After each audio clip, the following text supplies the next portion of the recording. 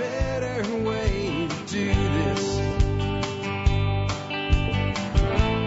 Let me show you a better way. Hi, folks. This is Jack Spirko with another edition of the Survival Podcast. As always, one man's view of the changing world, the changing times, and the things we can all do to live a better life, if times get tough or even if they don't.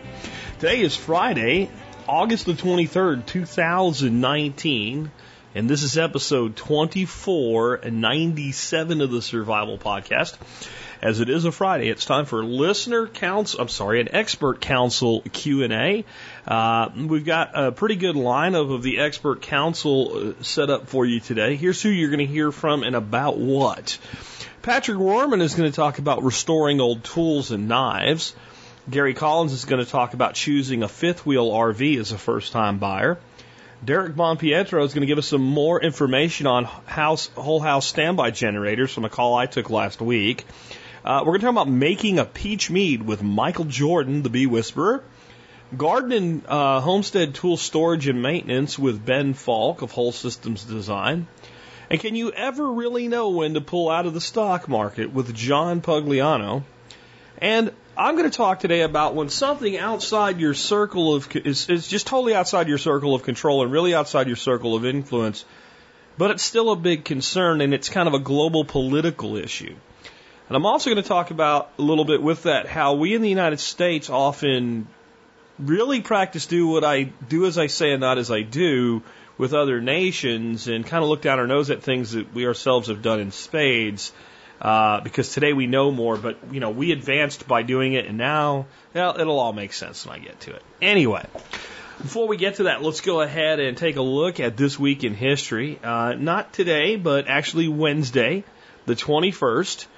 Is the anniversary of one of the lower moments, in my opinion, of United States government performance. And that costs lives. I'm talking, of course, about the shootings at Ruby Ridge. I don't call it the shootings at Ruby Ridge, though. That's what they call it on the History Channel for this day in history. I call it the killings at Ruby Ridge because that's what it was. I'm going to read to you so you know that there's no impartiality from me as I read the what happened.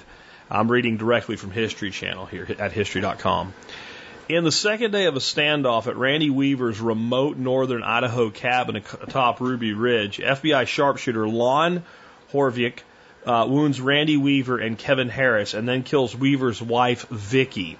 Randy Weaver, an alleged white supremacist, had been targeted by federal government for selling 2 illegal sawed-off shotguns to an undercover alcohol, tobacco, and firearms informant. On August 21st, 1992, after a period of surveillance, U.S. Marshals came upon Harris Weaver, Weaver's 14-year-old son Sammy, and the family dog on a road near the Weaver property. A marshal shot and killed the dog, prompting Sammy to fire at the marshal.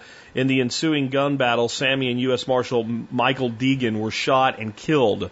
A tense standoff ensued. On August 22nd, the FBI joined the marshals besieging Ruby Ridge. Later that day, Harris Weaver and his daughters, Sarah, left the cabin allegedly for the purpose of preparing Sammy's body for burial. FBI sharpshooter Lon Horvick, waiting 200 yards away, opened fire allegedly because he thought Harris was armed and intending to fire on a helicopter in the vicinity. I am going to pull out for a second. Bullshit, okay? Next thing, Horvick wounded Weaver and the group ran to a shed where Sammy's body was living. When they attempted to escape back to the cabin, Horvick fired again, wounding Harris as he dove through the door and killing Vicky Weaver, who was holding the door open with one hand and cradling her infant daughter in the other. Horvick claimed he didn't know that Vicky Weaver was standing behind the door. Harris Weaver and Weaver's 3 daughters surrendered 9 days later. The controversial standoff spawned a nationwide debate on the use of force by federal law enforcement agencies, and a U.S. Senate panel accused the federal agencies involved of substantial failures in their handling of the Ruby Ridge operation. And of course, I'm back on my own now. The federal government said, we learned from this, there were mistakes made, and we're going to do things differently. And less than a year later, in February of 1993, we burned a shitload of people to death down in Waco, proving that they had learned nothing. Now, there are people, when this gets covered, they get very upset and said, that Randy Weaver, that KKK Klansman guy, If he would have just come down and went to court like he's supposed to, this would have never happened. Well, the last part of that is at least true. See, alleged white supremacists. So they take this basically, you know, what we would call a narc, and they say, go get Weaver to sell you some guns and ask him about this, you know, this Aryan Nation thing or something. Well, he doesn't do shit about the Aryan Nation. He does eventually sell this guy guns, and I'm not going to go into it today, but there was a lot of manipulation to get this done. And in the end, what he sold the guy was a couple guns with barrels cut shorter than a allowed limit, which was stupid, because if you tell me you want a sawed-off shotgun, here's a shotgun, here's a saw, go saw the damn thing off yourself. Get out of my face. So that was a stupid decision. In the end, though, you're talking about a guy living in a little house up in the middle of nowhere, minding his own damn business that, you know, they say, well, if Randy Weaver would have just showed up, this would have. If you didn't go and trap the damn guy for some bullshit, it wouldn't have happened. I mean, to me, I think law enforcement needs to be a lot more like the fire department. You know, the fire department, they're going to the store or something, they're in their fire truck because they're on call all the time. You've seen them at the supermarket, and they're driving down the road and they see a fire, they'll go put that shit out. Otherwise, they show up when they're called. That's what they do. And I think we need law enforcement to do more of that and be a little bit more like that than going out trying to actively not anticipate a crime, not catch criminals in the act before they actually are able to pull off what they're trying to do, but actually entice someone to commit a crime. Yeah, we call that entrapment. Now, let's just examine what could have been done differently here. So you got this dude, he lives up in his cabin. He does leave the cabin once in a while. If they had never sent marshals in or anything, they just could have put him under surveillance. And when he drove down the road and went into town, which he would have eventually done, they could have just walked up to him and said, you need to come with us. This was cowboy heroics that resulted in the murder of innocent people. Because the only person here that can even be hung with a crime is Randy himself. The kid that got shot, well, he shot at a federal agent. He thought he was being shot at, you big dumbass. Because they shot the dog. And see, we haven't learned from that either, because it seems like no cop seems resistant to shooting a damn dog. They're shooting dogs left and right. And you know why they shoot dogs? Because they can and they want to shoot something. I'm telling you, that's what's going on. That's what went on back here, and it resulted in horrors that were only to become worse about 8 months later. Our finest hour, not so much. Ruby Ridge, 1992, this week in history. On to something a little bit happier. If you'd like to be part of episode 2500, please call the jerk line and tell us how TSP has made your life a little bit better. You can do that by calling the jerk line. And, of course, the number to call us on the jerk line for inclusion in episode 2500 is 877-644-1345. You got today, if you're listening to this as published on Friday. You got tomorrow, Saturday. I'm cutting it off. And next week we will have episode 2500, which will be well over 100 calls right now from folks out there in the audience that want to tell us about how TSP has impacted their lives. It's going to be one for the history books. You really want to be part of this if you're part of this community.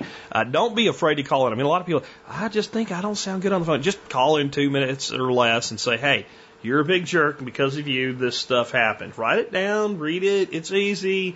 If you totally flub it, you know, if you just like, I don't understand why I did this, I'm sorry, don't put this on the air, and you hang up, I won't do it to you. I'm not going to do that to anybody, don't worry. A couple of people called in twice, you know, like they flubbed up the first call, they just hung up and called back. I will get rid of the flub call. I'm good at this. I'm a professional. I've been doing this a long time. I'll listen to each call before they go up. Don't worry. Come on, call on in and leave your message. The jerk line, 877-644-1345. With that, let's go ahead and hear from our first expert council member today, Patrick Rohrman, on the pros and cons of restoring old tools and knives. Hey guys, it's Patrick Rohrman with MT Knives coming to you today with today's expert council question of the week. Today's question comes from PA Prepper from MeWe Monday Chat. This is for Patrick. Pros and cons of restoring antique knives, axes, and scythes. Well, I'm a huge fan of finding some antique tool and restoring it. Here's just a few pros and cons that I listed. Let's start with the pros to begin with. A lot of times you're going to find some really decent steel in some of the older knives or even axes, where today a lot of the stuff you find in stores is really poor quality steel. Some of these older tools have really good steel and can take a really keen edge. That's definitely a positive for restoring an old tool. Next, sometimes you can find some really good prices on some old knives or axes. I've seen knives for, less than $5 or $10, and they're a really good knife, and you could restore them. They also make a great beginner project. You could go pick up an old knife that maybe has got a loose handle or missing handle and restore it, and that's a great way. Kind of a antiqueknifekits.com. And last but not least, it's hard to make it worse than it already is. So a lot of times these tools are in pretty poor shape, and anything you do to them is going to make them better, shy of if you end up breaking one or ruining the temper in it. Give it a good shot and restore an old tool. As far as cons go for it, you kind of need to know what you're looking for. There's definitely some tools out there that are very valuable if you know what you're looking for. And, especially you wouldn't want to take something that could be a nice collector item and go to restoring it and ruin the value of what you have.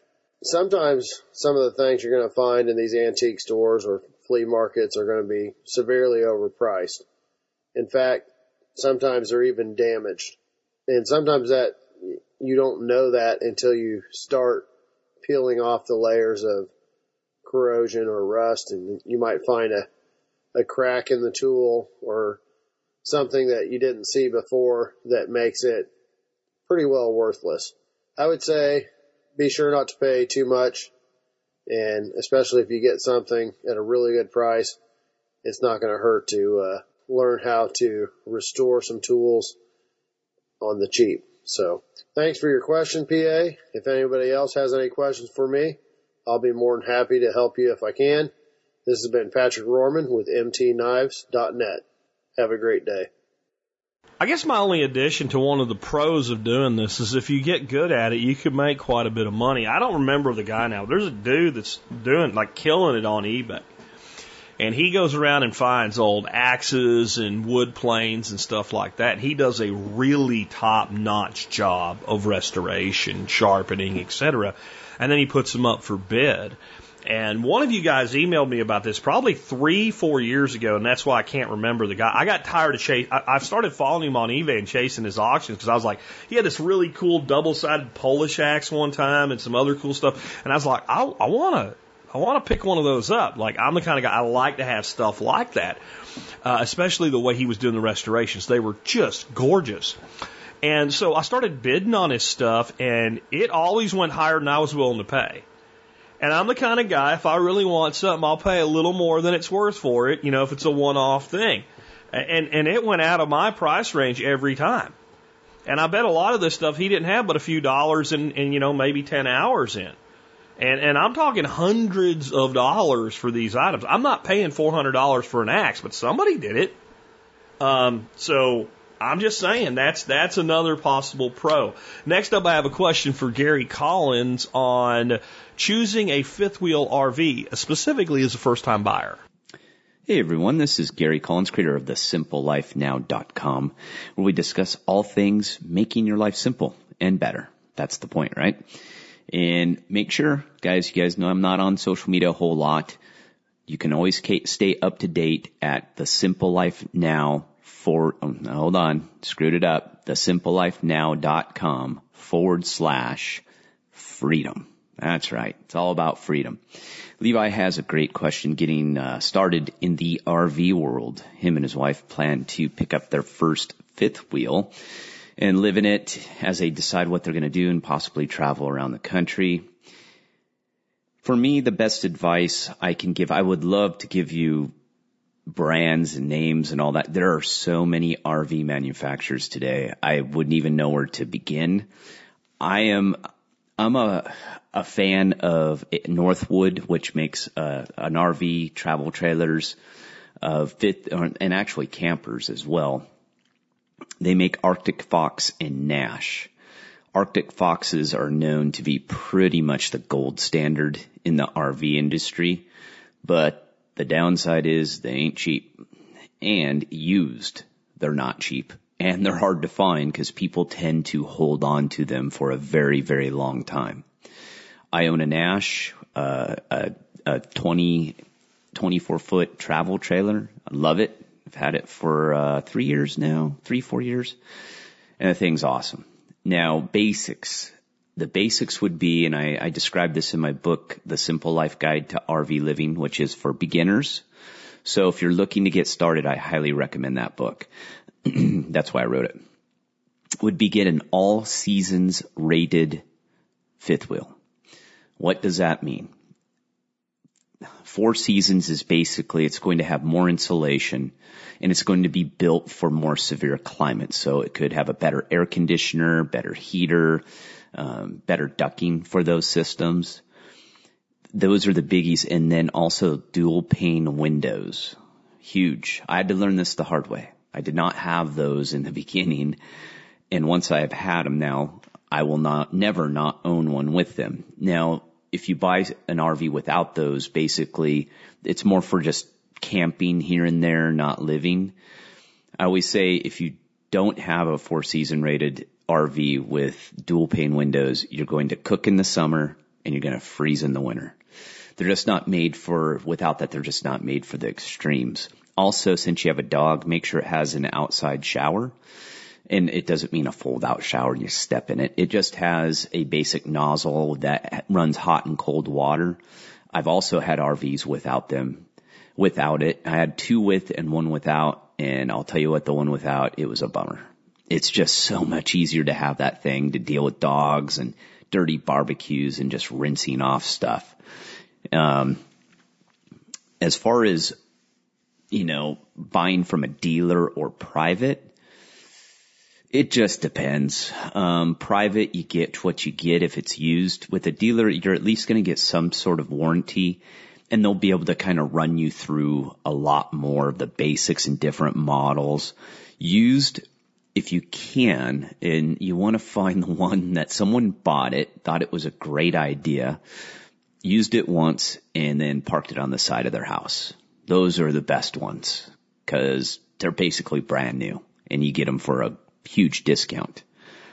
And also size-wise, I would stay around 28 feet-ish if you could on the fifth wheel. It's just easier to tow, lighter. You don't need that much space kind of thing. You can, if you want, you can get the big old monstrosity, 38-footer. But the problem is, you got to tow it, and I know some people don't care. I do. I don't like towing huge, massive things behind my truck. It makes me very nervous.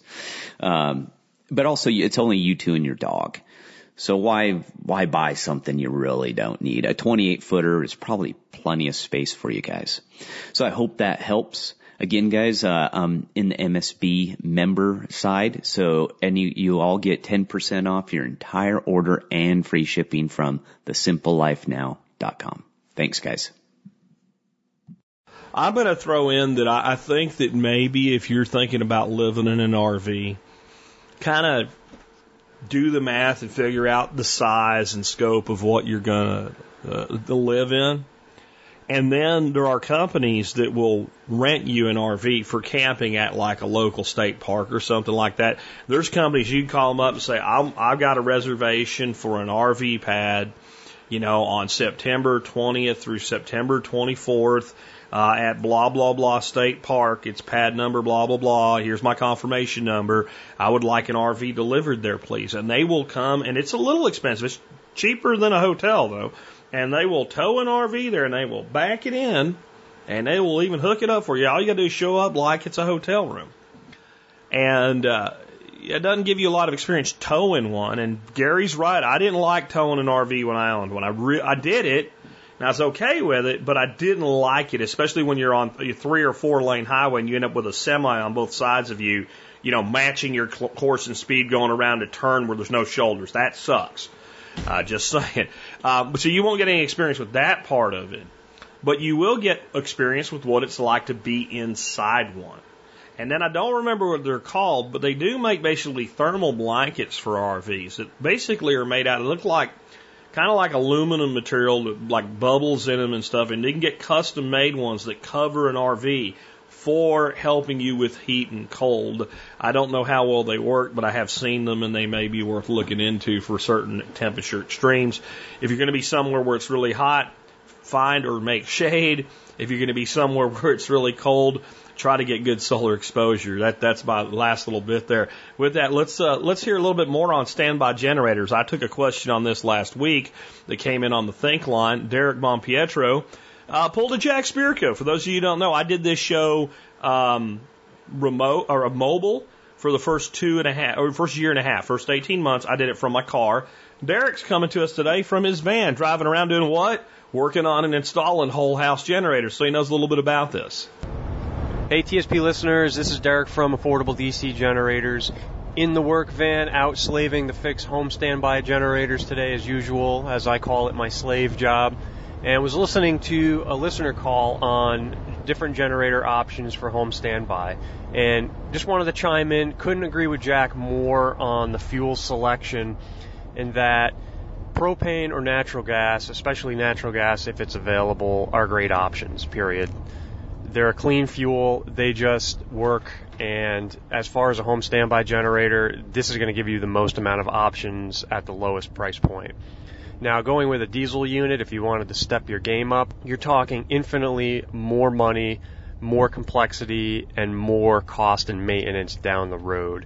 Not to mention, you're typically not going to have service done by a smaller outfit. These are really more in the range of industrial or commercial product lines and not so much residential standby. So now you're going to run into who is going to come fix it, who's going to maintain it, and where are the parts going to be available. And sure, they're out there, but again, we're talking budget-wise much more, not only for the product, but for the installation and the maintenance in the future.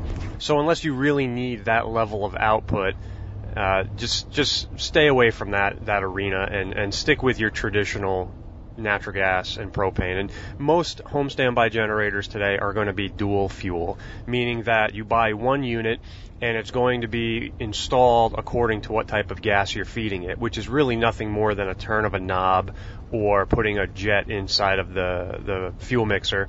So it's really the same generator. You can switch the fuel down the road, no big deal whatsoever. Just quickly to talk about different capacities.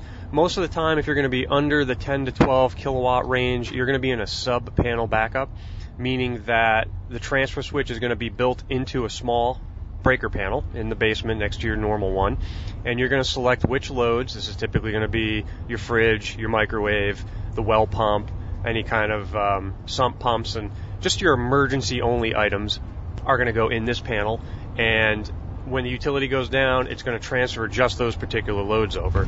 And that's basically because the generator can only handle so much. And these are typically going to be smaller single-cylinder backup generators. Now, when you get above that range from maybe 10 to 22 kilowatts, and 22 is just about the max you're going to get out of a residential air-cooled standby, anything bigger is going to require a liquid-cooled unit, which again, different realm, and for the 99% of people out there, you don't want to go there, you don't need that. Those size generators are going to be whole house backup. So that means that it's going to transfer your entire breaker panel over to the generator when the utility goes down, which is great. Now, most of the time, you can power all of your loads, but if you have lots of air conditioning or an electric stove, an electric water heater, etc., the generator can't handle that. It just physically is not large enough, and there's not enough power. So particular devices, for example, Generac has isolation devices, so when the generator is running, we can isolate certain components like that. So maybe I get one air conditioner, but not maybe three of them. So that enables you to have whole house backup and still have some large devices, but yet isolate the ones that would kill the generator. The Briggs products has more of a load shed feature, which means that you can have those high demand items in a certain order program. So for example, hot water, if it was electric, could be number 2 device and stove could be number 1. So I need to take a shower, no problem. Now, if somebody turns the stove on and takes up some of that generator capacity, the hot water is going to shut off, the stove is going to kick in and allow you to cook. Now, once you're done cooking, the generator controller is going to realize this, and it's going to switch that water heater back on and make hot water. So you can prioritize the high demand loads. You might put air conditioning first. Who knows? That's up to you, but you get those options, which is nice. Obviously, each one of those devices costs money and adds a little bit of install time, but gives you a lot of flexibility on powering those high demand loads using a standby air-cooled unit. Now let's talk about placement real quick. Typically, you're going to have on the corner of your house where your utilities come in. You're going to have your gas meter if you have natural gas, and you're going to have your utility service where the drop comes in off the street. This is where most home standby units are going to be located. Now, this is really based on the cost of installation. So we want to keep the runs for gas and electrical as short as possible to keep the price point down.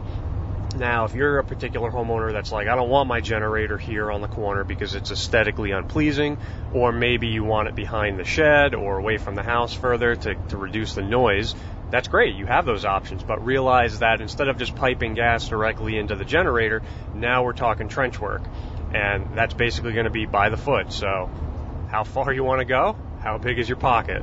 There's no right or wrong answer to that. It really is going to boil down to what can you afford and what's inside of your budget. Now, the other thing when you're shopping these generators around, this is more of on the installer side, is how's it going to be set? A professional installation is going to have a precast pad or a poured concrete pad. The generator is not going to be put directly on the ground, and there's plenty of them out there, and they're crooked, they're sinking in, they're difficult to service, and the grass is growing up through them. This is not a professional installation, and they're still being done like this. So be aware, you get what you pay for, and even then I've seen higher bids come in where there is no gen pad or concrete involved in the installation. So you really need to look at what you're buying when you shop pricing around. Now, the other part of that, too, is who's doing the install. Is it an electrician? Obviously, the electrical work needs to be done by a licensed electrician, but they're not going to be doing service work, and nor can they troubleshoot anything, really. They're electricians. They wire things according to code. They install conduits. They're not really troubleshooters or service guys. So when you get an electrician to do your install, be aware that you're still going to need to get a service provider down the road. You really want to shop from maybe a more inclusive company that does all of that work right up front.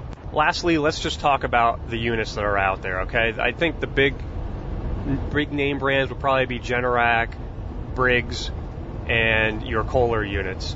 These are the most popular. Champion just came on the scene, although there's such low numbers out there in the field, and I personally have not had good experience yet with any of those. I don't think their build quality on some of the components is up there yet. Personally, I'm a Generac guy because I think they just have the volume and the parts availability and the support structure set up. But Kohler and Briggs are great units as well. So maybe you'd want to pick one that you have service providers in the area that can respond quickly. Don't buy a Briggs if there's no Briggs provider in your area. And always look at those warranties. Do not be sold just on the years that it says that it's covered. For example, the Champion generator is a 10-year warranty, except that years 1 and 2, you're going to be your parts and labor, and then 8 through 10 is parts only. Well, guess what? Parts can be expensive, but it's really the labor that gets you. The factory Generac 5-year warranty is tiered, so 1 and 2 covers everything, years 3 covers electronics, and years 4 and 5 is just the 2 major components from catastrophic damage. That's the engine and the alternator. But they also have an all-inclusive 5-year, which covers parts, labor, and travel time for all 5 years. So when they're selling it, it could be a 5-year, but which 5-year warranty is it? They also offer a 7 and a 10-year, sometimes promotionally, sometimes if you buy them extra at the end. For example, with the Briggs product, you might have a factory 5-year warranty, but if you buy the Fortress model, you'll have a 10-year warranty. So again, always look at the number and what's included. Warranties will never cover batteries, fuse replacement, or any kind of maintenance. So be aware of what you're buying. When you get a 10-year warranty, that doesn't mean that the unit's going to be cared for 10 years. It means that it's going to be covered if there's a part failure only. You're still on the hook for maintenance. So buyer beware. There's lots of great product out there, but just make sure what you're buying is what you need, what's being installed is what you purchased, and that the price point is where it needs to be for you and your application. Take care, guys. Have a good one. So good stuff from Derek. He's really been an awesome addition to the Expert Council, and just know that while he's here officially in the capacity for trucks and cars, and that kind of is his passion, he can help you out a lot with generator questions as well. So next up, we have a question for Mike and Sue Laprise. This is an interesting one. More and more people are homeschooling, and that's Mike and Sue can answer all kinds of questions about parenting and doing activities and learning and stuff with your kids beyond just the homeschool side of it, just so y'all know, and fostering and adoption too, because they have a lot of experience with that. But their central wheelhouse and the thing they're passionate about is spreading the message of homeschooling. And more people are doing it. But it can be intimidating, especially when you take the first step and actually say, my kid is not going back to school this year, and you're worried that maybe someone will show up and go, why aren't your kids in school? So understanding what the rules are in your state so that you can stand firm if anybody does push against what you're doing and know that you're in the right is really, really important. And then just for your own confidence, you want to be in the right. And just for dotting your I's and crossing your T's, man, you don't want anybody showing up in the first place. So you want to know what's right so that if they do show up, you can swat it down politely and professionally. But most of the time when we do things right, nobody shows up. So how do we find out what the rules are? And in this case, there's a specific thing that a person found during doing some research. Mike and Sue, let's talk about that. This is Michael and Sue Laprise with HaloBySue.com, designing the life you'd love to live for the Expert Council. Hey, Jack. Hey, TSP community. Today's question comes from Andrew in Ohio. How does one go about finding the state rules when pursuing homeschooling? My daughter will be 9 this month, and so far she has been in the government school. I have always been an advocate for homeschooling, but I had to get my wife on board. Now that she's on board, she's stressing out because we have not formally notified the school. We live in Ohio. I came across this article and was curious about your thoughts on it, and is it legit? We'll send Jack the link to the article. It's an excellent example of the exceptions to the rule that is buried in the rules. It's good that you researched and found the article. Now you just have to continue. Google Ohio homeschool state organizations. You should find some local to you. Go online to MeWe and Facebook, look for homeschool pages, and start asking questions about the rules in your state. Get a handle on what you really want to ask the state officials. Then you start calling the government agencies. Keep a log of every phone call, date, time, who you spoke with. In a reporting state, you have to do your homework, but don't just believe the main rules or laws you find on the front page. When you pull your kid out of school in Texas, the school will tell you that you have to tell them all kinds of things. But the law says you only have to tell them that you're homeschooling. They'll say, we understand that, but what curriculum are you using? What experience do you have? I got this the 1 year that we sent our kid to government school. I didn't know you had to withdraw your kid from school, so they called me a few days after the next school year started, and I kept telling the nice lady that the law says you have to say you're homeschooling. And she just kept asking questions, and I said, would you like me to get my state representative Kemple to call you? And then the conversation was over. It's just crazy. There's that saying I hear a lot on TSP social media that doesn't raise the temperature of the water in my pool by 1 degree. This isn't true of people's choice to put their kids in government school. When you abdicate your responsibility to teach your own child, the power you give the state to impose rules on people who choose to take that responsibility is tremendous. People's choice to homeschool, even in Texas, has caused an overzealous family member or bureaucrat to report the family and have the children taken away. When homeschooling started picking up steam in the early 2000s, the government schools wanted to fight that hard, saying that homeschoolers were weakening the system by removing the brightest students and the most helpful parents. But it works both ways. These two educational paradigms impact each other. I'd recommend a book that was published in 1991 by Blair Adams, and it's called Who Owns the Children? Compulsory Education and the Dilemma of Ultimate Authority. The answer isn't don't homeschool, but homeschool within the rules of your state. Know the rules of your state and the exceptions. This would be an excellent binder to start, printing off the various things you find in case of that emergency. Back to Ohio. But just like taxation is theft, but you pay them so you don't go to prison, you have to follow the rules of your state, or the same things can happen, or worse. They could take your kids. Ohio law requires 1, a notice of intent to homeschool, and 2, a yearly assessment. This is the rule for the majority of people who would like to homeschool in Ohio. However, if you have a bachelor's degree in anything, there's a separate code. Code 08 School in Ohio allows for a parent with a bachelor degree to set up a non-chartered, non-tax supported school.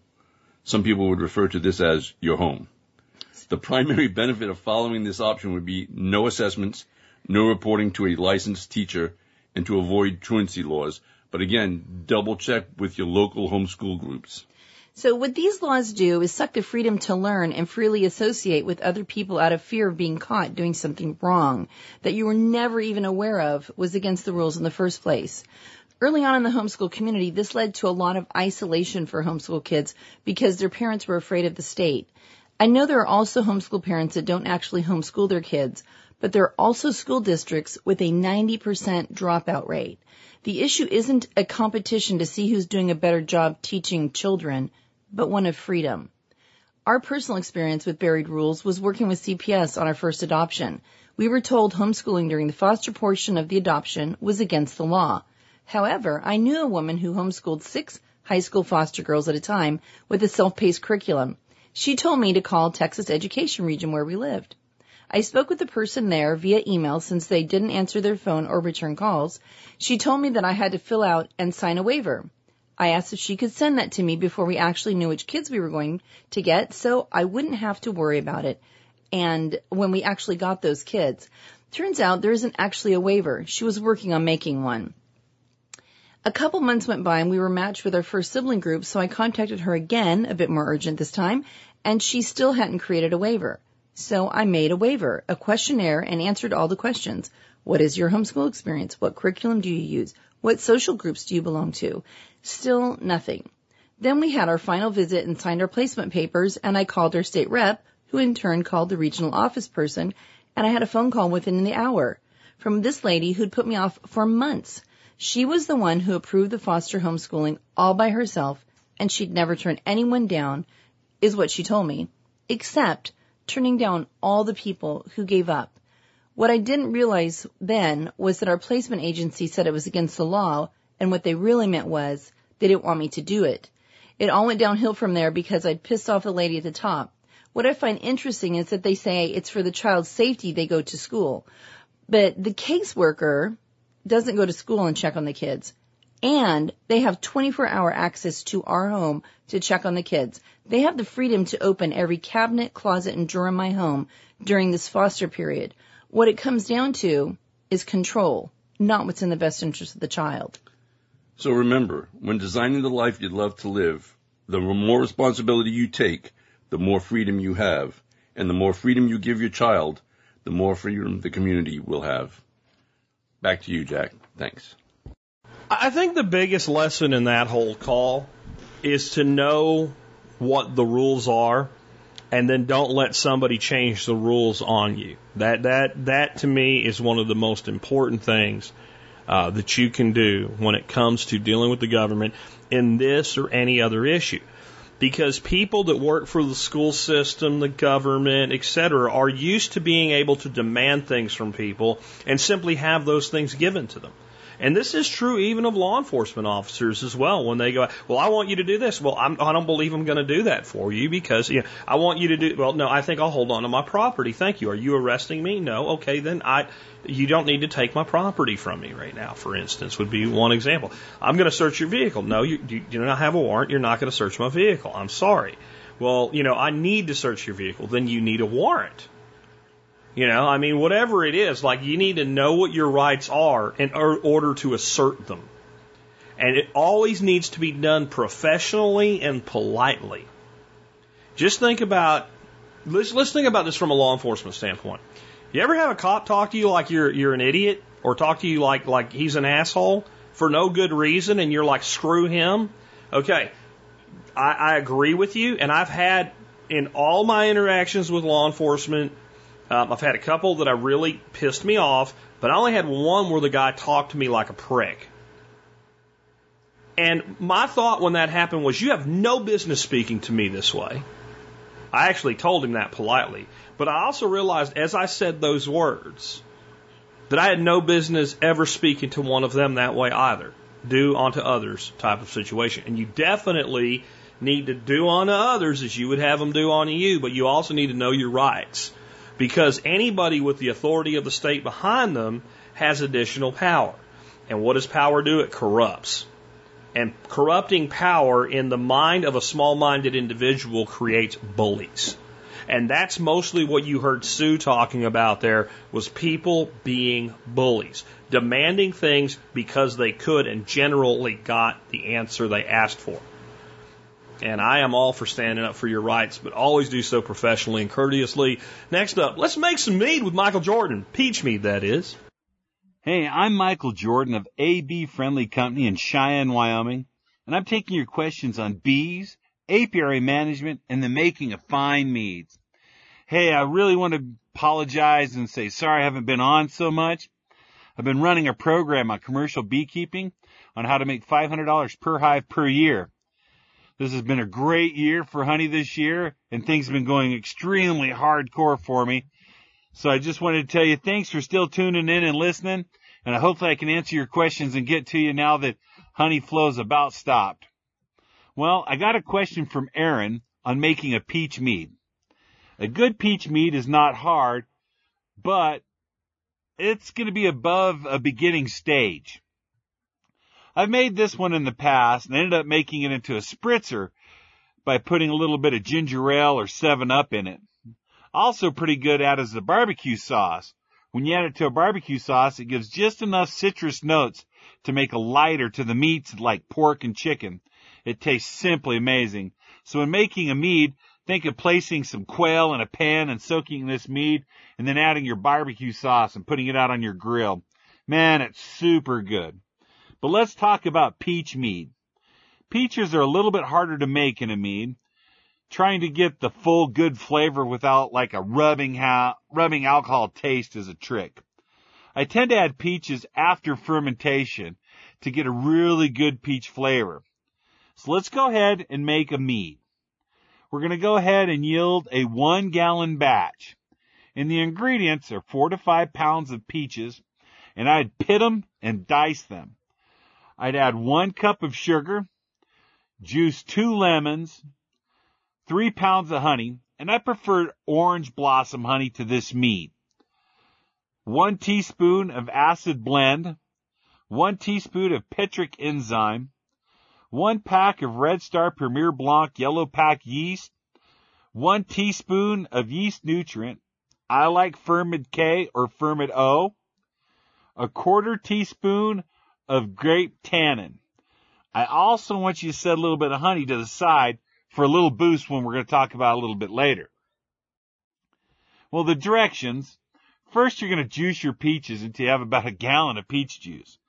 And then I want you to freeze the rest. And it's going to be about 1 cup to 1.5 cups of diced up peaches. Pour your peach juice, sugar, and lemon juice into a 2-gallon container. In a very large pot, I want you to boil your 3 pounds of honey. This is called the brochet. It's changing the honey until more of a caramel taste. Man, when you boil honey, you don't go wrong with it because it's great on pancakes. I want you to pour the caramelized honey into the peach juice and let it sit for about 24 hours. Give it a good mix. Make sure it's all mixed in with all the peach juice and sugar and all that, and get it really mixed up really good. And I want you to make sure you cover your container. In 24 hours, I want you to add the acid blend, the petric enzyme, and the tanning agent, and give it a good jostle. A little bit of a shake. Pour the yeast on top of it, unless you're going to do a yeast starter. Then I want you to pour about a coffee cup of this mix out. Pour your yeast into the coffee cup and let it sit for about 5 to 10 minutes. Then dump it all back into the jug. Once you get it into your fermentation device, give it a little jostle again. Make sure that the yeast nutrients and everything are mixed up really good and the yeast is really active.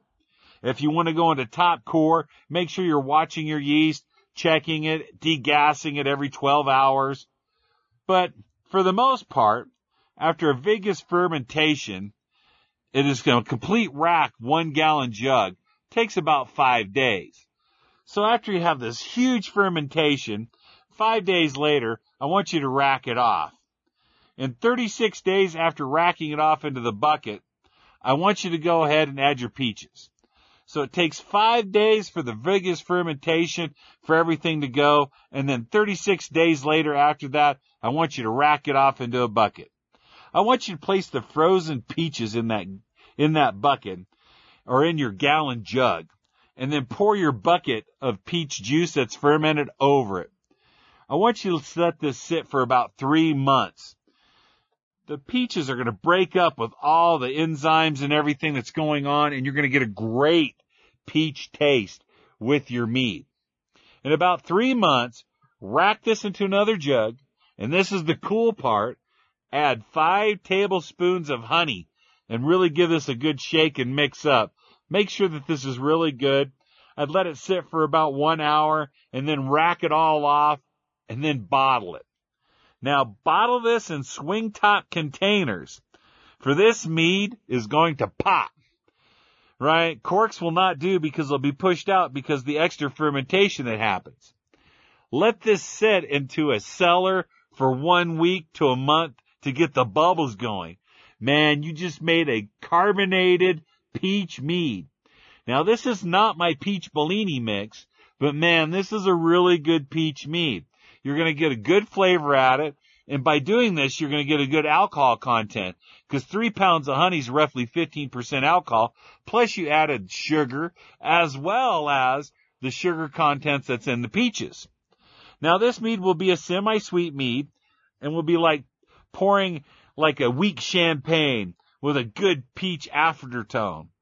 I feel that you want more booze taste. Let this sit in the primary fermentation instead of for 30 days to about 60 days. And then add your frozen peaches. Let the yeast and all the sugar sit in. Hey, I just want to let you guys know. What's up? Longboarding. That's my son. He wants to go longboarding. So this is probably a good time to start wrapping everything up so I can go spend some time with him. I'm Michael Jordan, the Bee Whisperer, telling you get your honey from a beekeeper you respect. Get it from a small cottage company for a better product and to get someone starting out a good head start. And as I've always told you, help your fellow man. Because one day, man, you're going to need some help too. All right, buddy, let's go ahead and get this done and go a little skateboarding.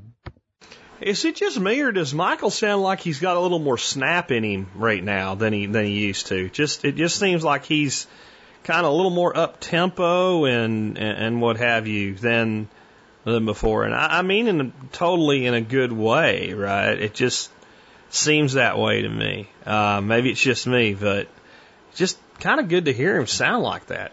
Anyway, next up we have a question for Ben Falk on the storage of tools, garden tools, etc. on the homestead. Ben, take it away. Hey, Jack and all, Ben Falk with Whole Systems Design, the Expert Council. The question about storing tools, garden tools, and tools in general maybe. Great question. There's really a lot of, it depends, what kind of tools. I mean, I consider like a kitchen knife a garden tool, and that's, getting stored indoors, dried off each time, because I'm a big fan of a high carbon steel knife that's not stainless steel, so you can actually sharpen it really well, and it's going to rust, and it's brittle, so you don't want to dent it, and you want to keep it in good shape, so you just dry it off when you're done and put it in a knife block or on top of the toaster oven or somewhere where it's not, you never put it in the dishwasher, you never put it in the dish rack, where it's going to bump up against other stuff. And then there's, things like pruners, hand pruners, and I was just tuning up those this morning, and I try to keep those in a conditioned space where they're not going to rust at all.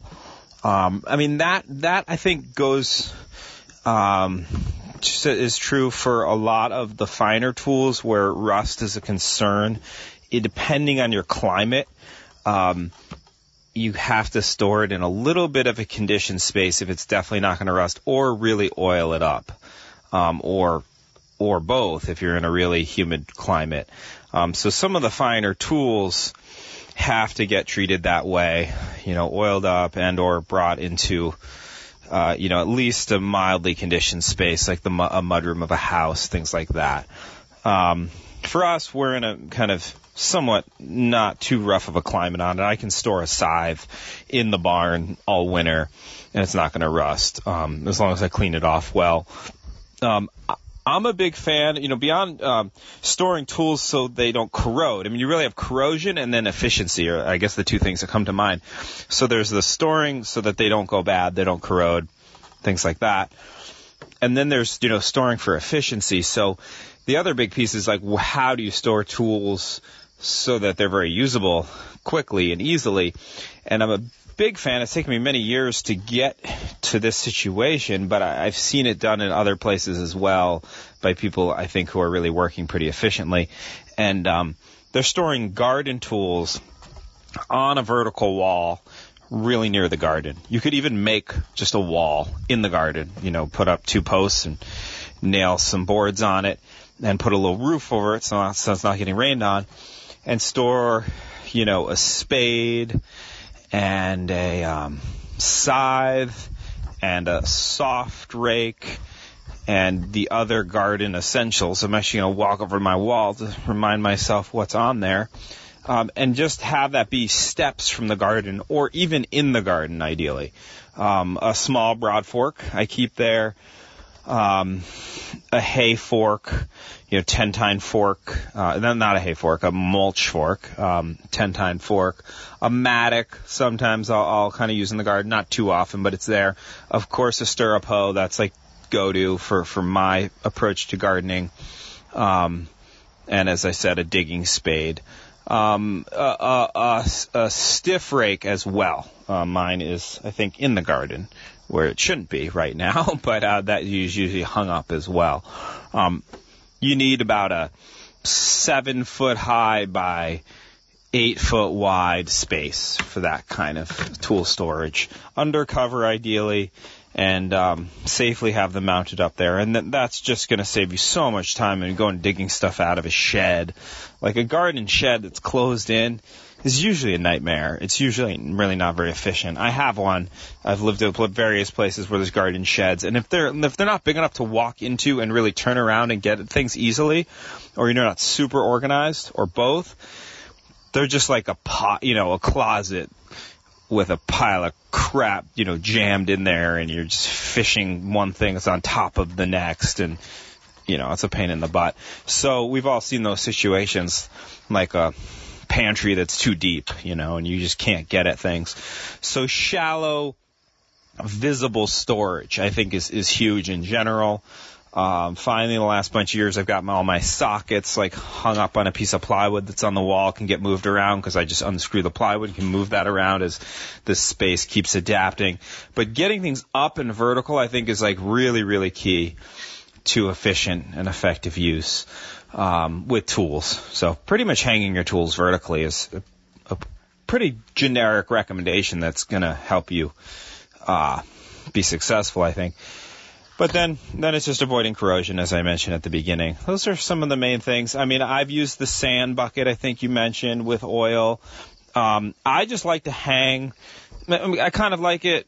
I don't always use it. I like to hang a wire brush where tools are getting stored, so it's always there, and be able to brush off, the dirt off of tools, soil off of tools, so they don't rust. But sand with oil, like old vegetable oil, or you could use used motor oil, but then that's going to your soil, is nice. You just jam whatever tool in there, and it's gonna kind of clean it off and then keep it from corroding.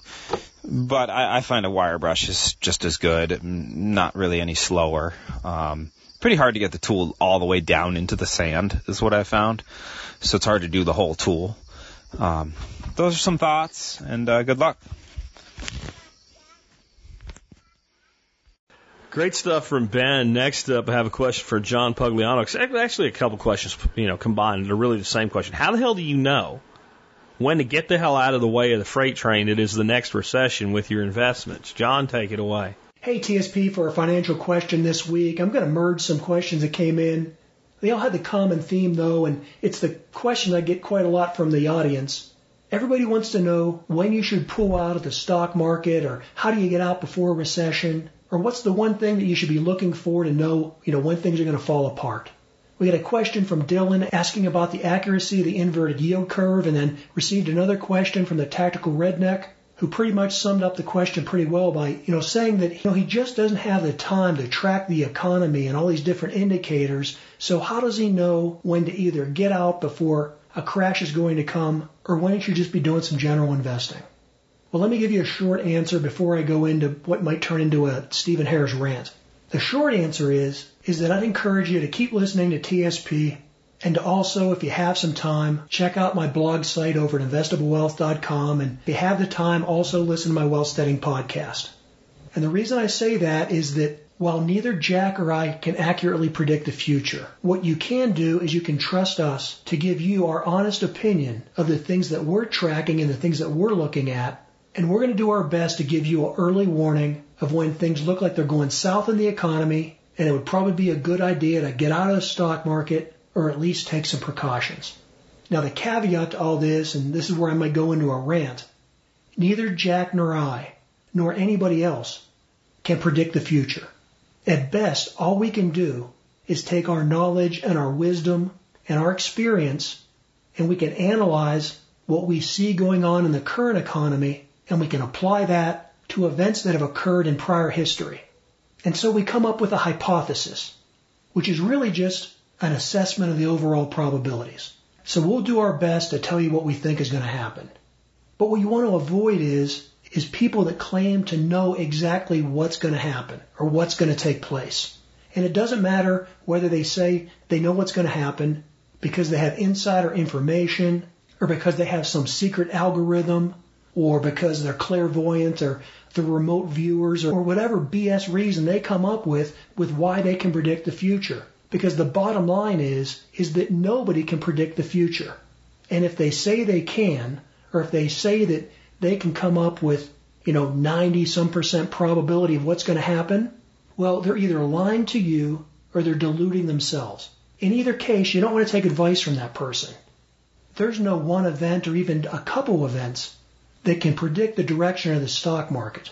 The economy is the interaction of all the 7 billion people living on the face of the earth. And it's all those interactions that make it impossible to know exactly what the outcome's going to be. You have to also be very cautious of the source of the information you're getting, because a lot of things are not news or information. They're simply marketing or sales pitches. People that twist the financial and economic data so that they can sell you some type of product or service. The other thing you have to keep in mind is that institutional leaders, whether they're from the government or from CEOs of corporations or the Federal Reserve, they're not going to come out and tell you the truth. They just can't. If Jerome Powell, the chairman of the Federal Reserve, absolutely knew that we were headed to a recession, well, he's not going to come out and tell you that. If he did, it would create panic, and everybody would start acting like there was a recession even before the recession happened. And so simply by him acknowledging that we're headed into a recession would create a recession even if there wasn't one. And so you really have to discount all the things you hear from these authoritative sources, because they're just not going to tell you the truth. They're always going to sugarcoat things. Think of it this way. Look back in history. What happened during World War II? The British government cracked the German Enigma code. And so whenever the Luftwaffe was bombing England, every night before the attacks took place, the British government and Winston Churchill knew exactly what cities were going to be targeted for bombing. Well, they didn't come out and warn people. Had they done that, the Germans would have known that the Enigma code had been cracked, and then it wouldn't have been a strategic advantage. And so they kept that information hidden from the public. So, hey, that's a reality of the situation. What I'd encourage you to do is find 3 or 4 sources of information that you feel that you can trust. Take the information that they're providing you and think about it. Evaluate it and see if it makes logical sense. Then make a decision. Remember, it's your money. Ultimately, you want to take responsibility for what you do with it. Well, hey, as always, thanks for the questions. For the Expert Council, this is John Pugliano of Investable Wealth. I'll just add to that. I think that we are well away from going into a true recession right now. But over the next 12 months, that could change. And I think over the next 12 months, you're either going to see a serious pullback of the market and a serious pullback of the economy or a second boom. And there's a lot that's contingent upon, like a deal with China, et cetera. And there's a few other things that are going on out there that if they go a certain way, you could see this economy boom in such a way next year that it'll make what's happened for the last 2 years look like a joke. You also could see a serious recession. And we don't know which that's going to be yet, but there are indicators. And John and I will be keeping an eye on them and try to keep you all as informed as we can. But I want to second that, in spite of the fact that I totally called the recession of 2008, 2009, I am not, Spirkodamus, as some people call me. I just pay attention. And the truth is, the only reason people didn't see that recession coming is they didn't want to. And I always try to check myself and make sure when I'm saying we're not heading to a recession yet, do you want that to be the case? Do you want that? Because when you want something to be the case, you'll find a way to talk yourself into it.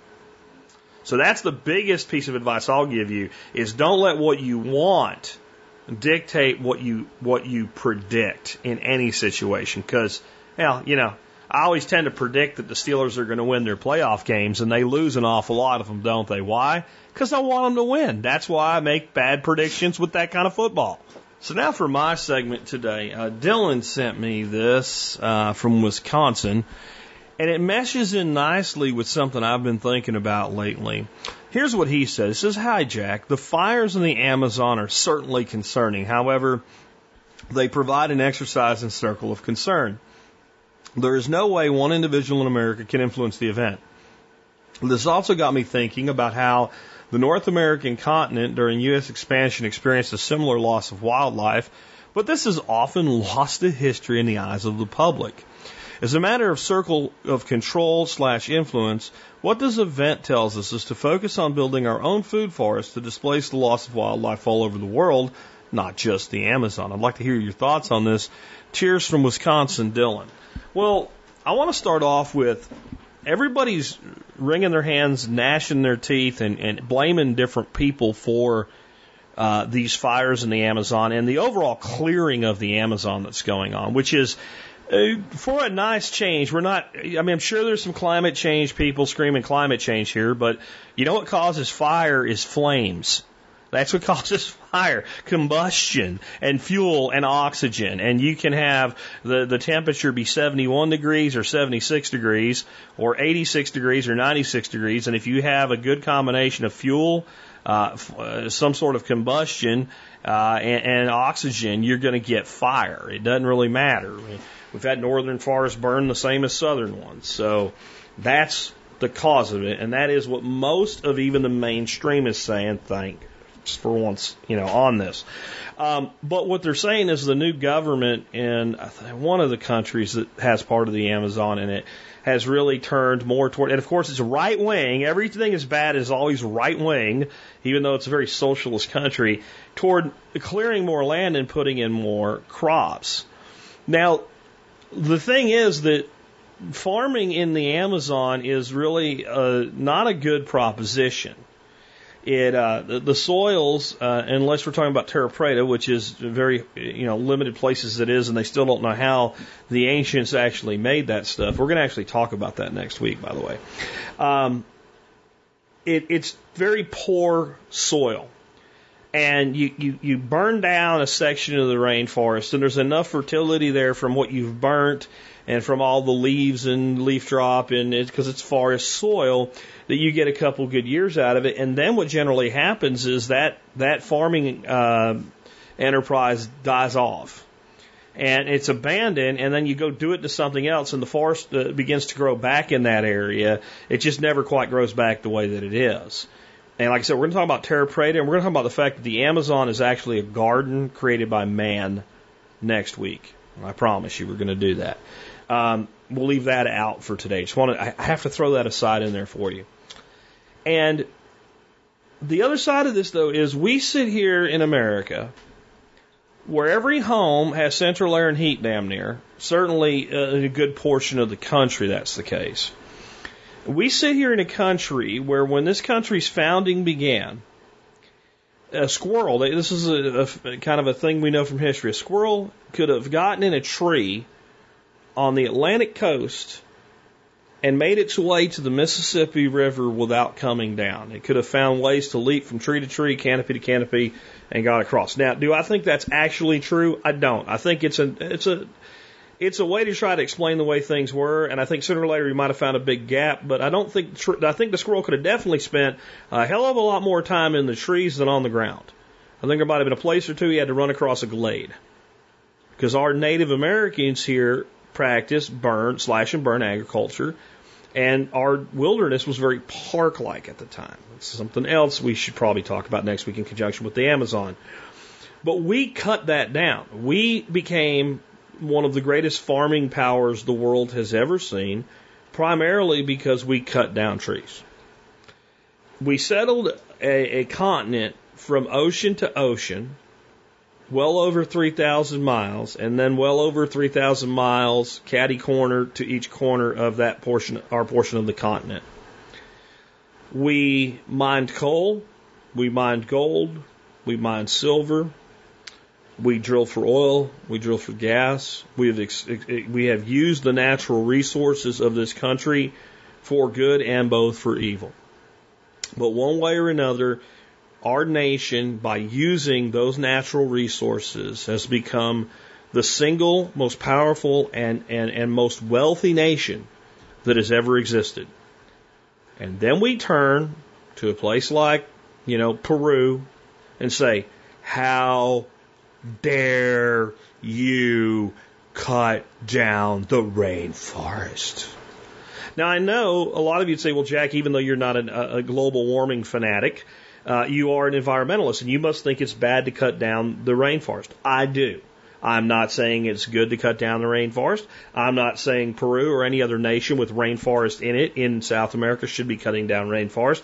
I am saying, how can we, who lives a life of absolute luxury compared to the rest of the world, and frankly Europe as well, who does a good job of looking down their noses, who raped their continent such it's a big part of why this one was settled, because Europe was so raped of resources that they needed to find a new place. Like it was the Pilgrims and they wanted to live. Bullshit. It was the nations of Europe that wanted more resources.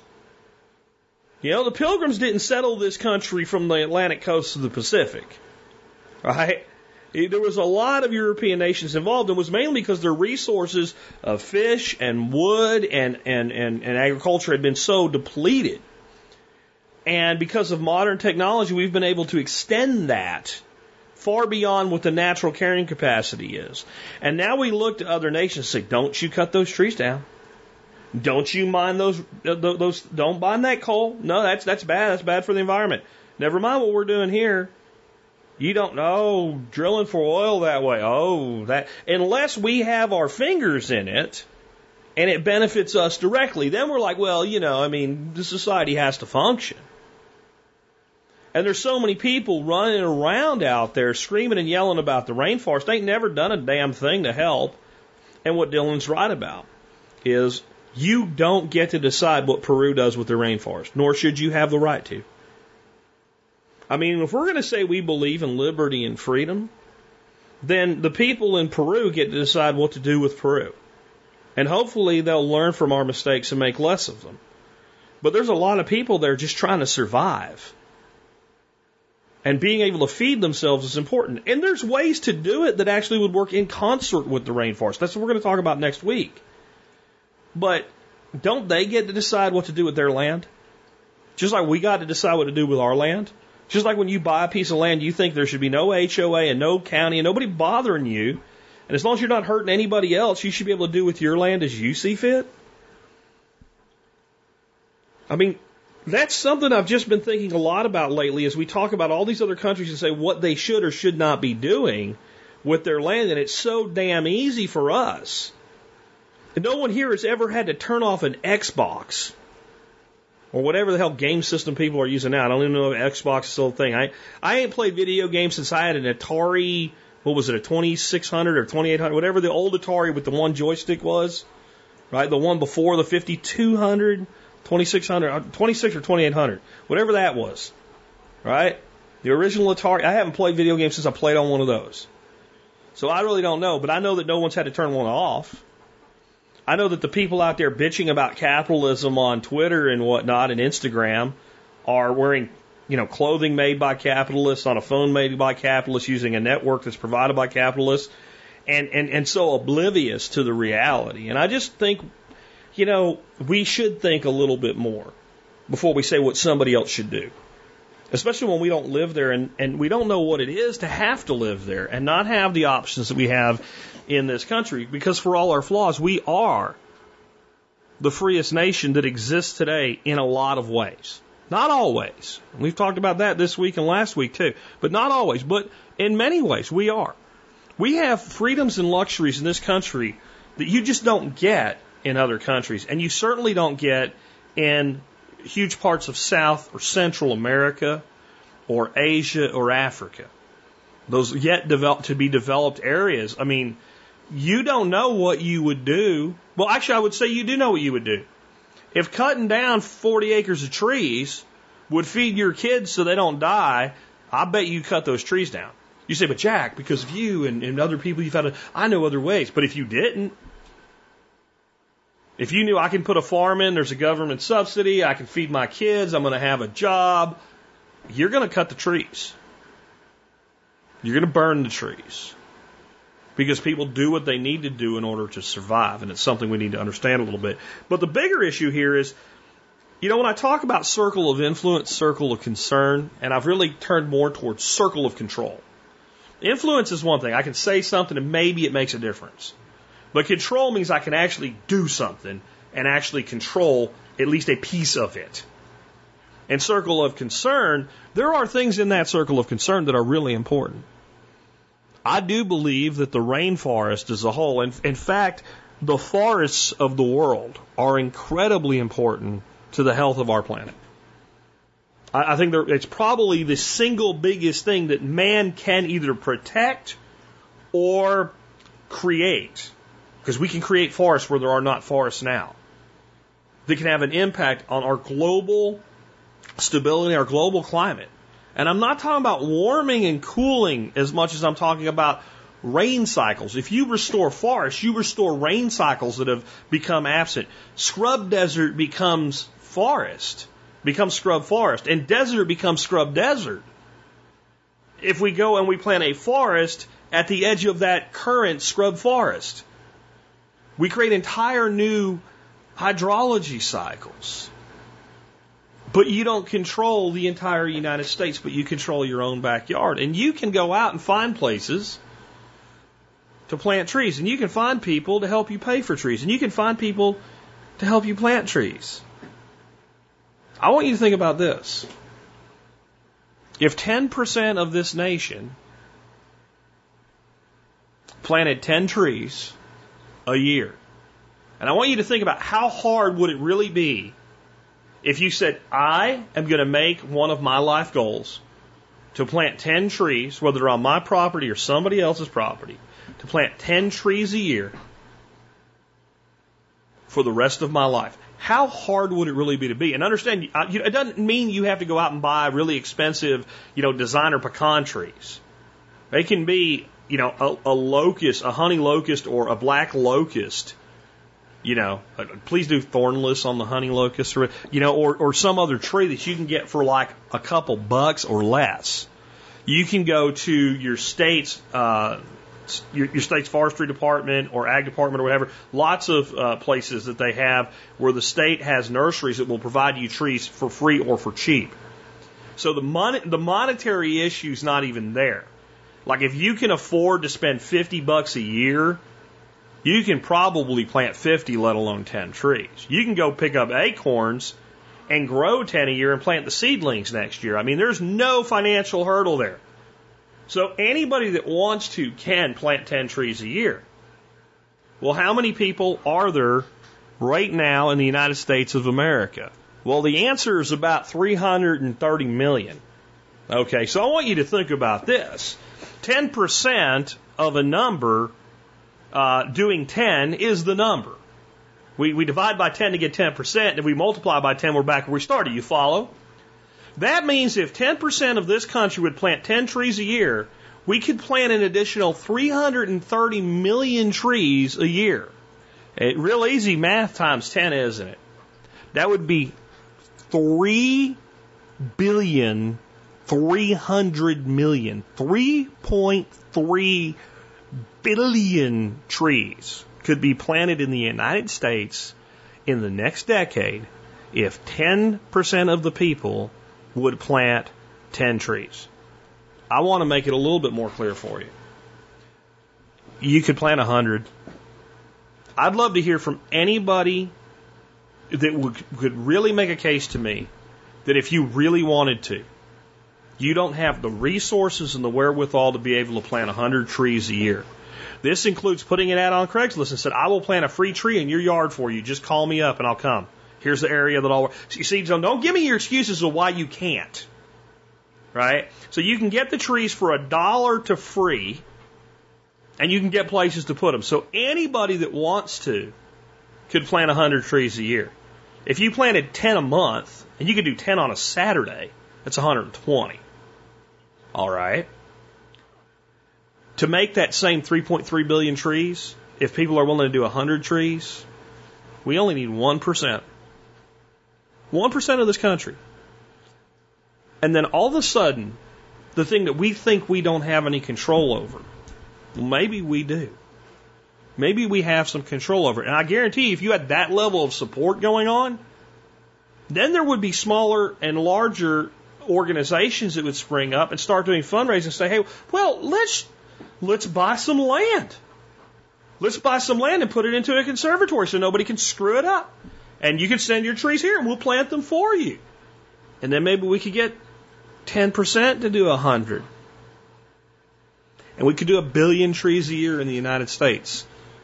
You know, I wonder how long we would do that before the problem actually turned to the point of, well, we just don't have any more place to plant trees. I think it would last a while.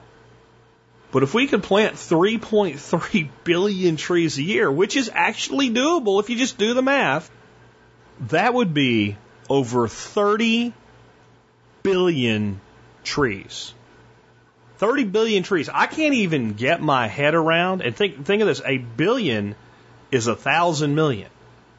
So it's 30,000 million trees we could plant if we could get 10% of the people to be willing to fund and or do the planting of 100 trees a year. And we can produce the trees for almost nothing. And you tell me that we don't have control. And you also say, well, Jack, how do we get those 1% or 10% to plant 10 to 100? You don't. You go out and you plant your 10 or you plant your 100 and you tell people about it. And we see where it goes from there. And that way, at least you've done something. And a lot of things people do that they think they've done something, you've done a lot more by planting 10 trees or 100 trees or, frankly, 1 tree.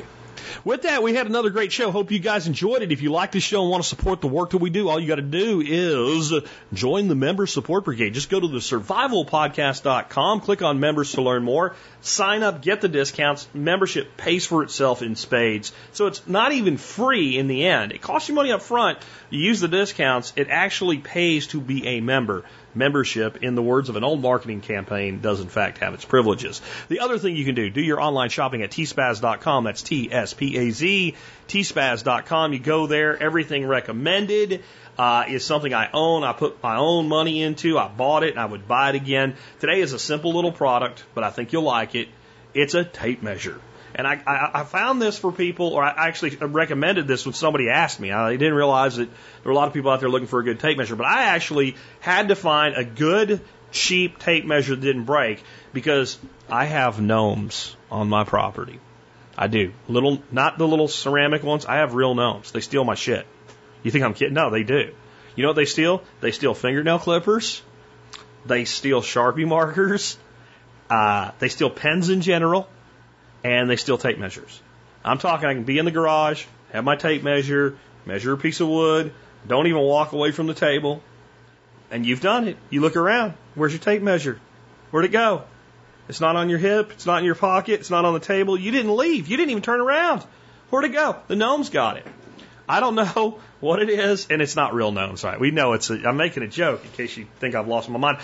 No, I didn't have an aneurysm pop or something. No, it's a joke. But yeah, I mean, tape measure are one of the things that just disappear.